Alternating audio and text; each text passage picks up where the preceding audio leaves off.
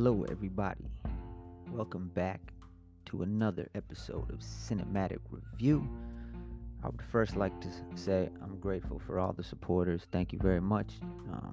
The channel has been getting a little more action of late, and I am much appreciative to everyone who is listening out there to the Cinematic Review.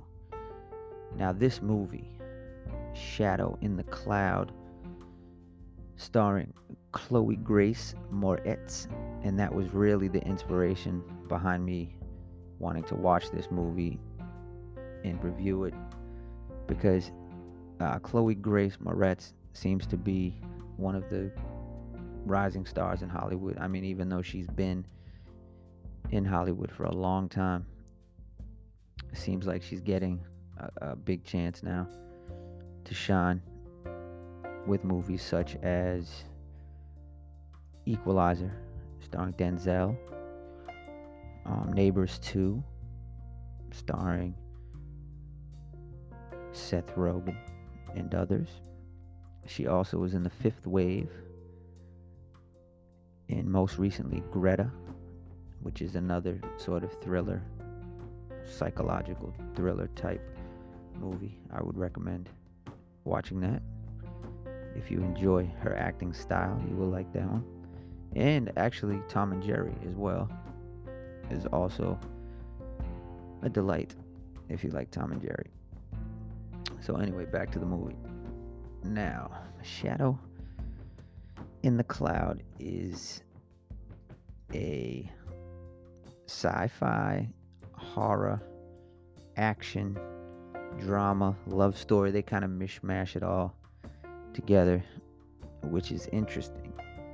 Now, if it's a weird choice for her at this point in her career, I would say, to do a movie like this. It's risky, but at the same time, it's unique and compelling.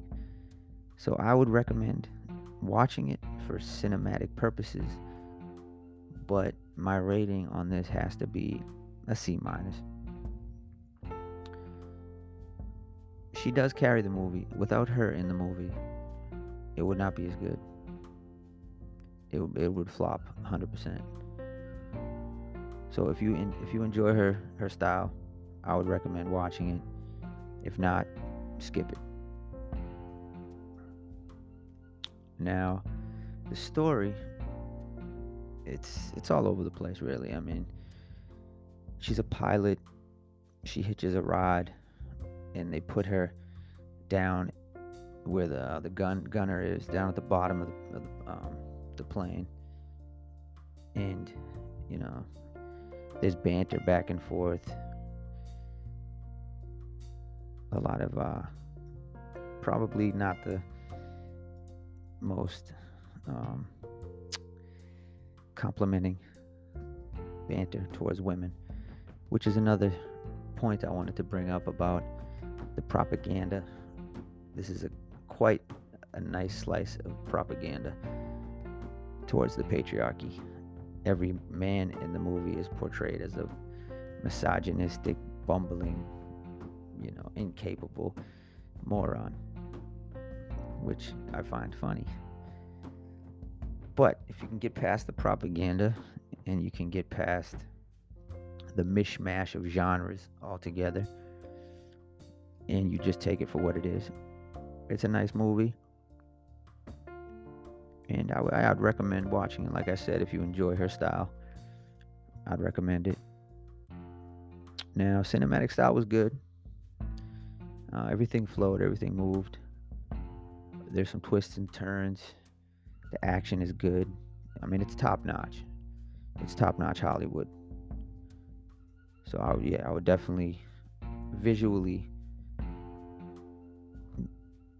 recommend it. I know I've said recommend a lot. Sorry about that. So yeah, visually great. Acting again, she carries it. The rest of this cast, you know, isn't that great. Story all over the place, but cohesive somewhat. You can follow it, and cinematic style top notch. So C minus,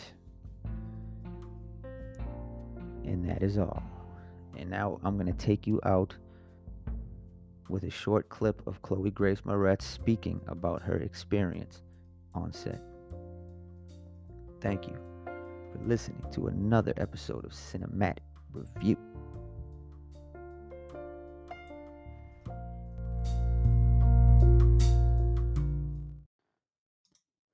Before the clip, I also wanted to mention there's a great podcast interview by Anna Faris.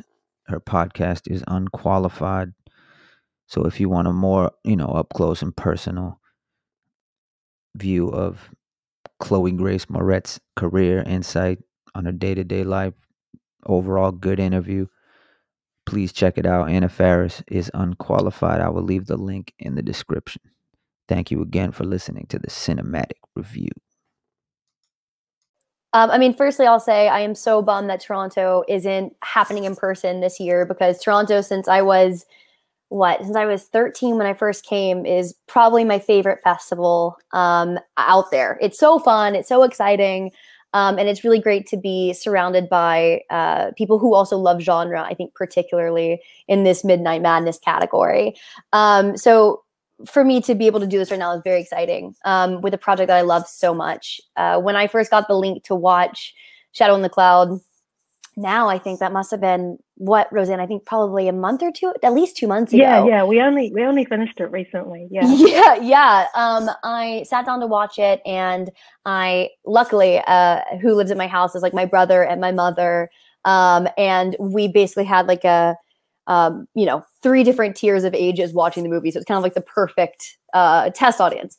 So I got to sit there and watch it, and knowing this movie inside and out, shooting it every single day in this Bull turret, day in, day out, pretty much just Roseanne and I doing this, I felt like I knew this project as well as I could know it.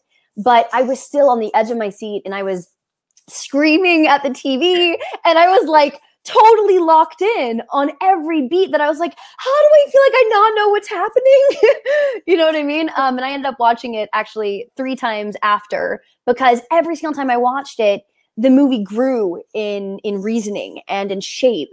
And, at first it's this exciting, decadent, wild ride. And then the more you sit on it, the more you process it, I think it's a testament to how brilliant Roseanne is, that it really leaches into your brain in a way. And you start to process it in so many different ways that when you watch it the second, the third, the fourth time, you realize all these things that in the very beginning, tips the hat to what's going to happen, or, the little beats that are put in there. And I think, honestly, I've said it multiple times to my friends, but I think this is one of my favorite projects I've ever been a part of, probably my favorite project I've been a part of thus far, in my adult career especially. So I feel proud to be in it.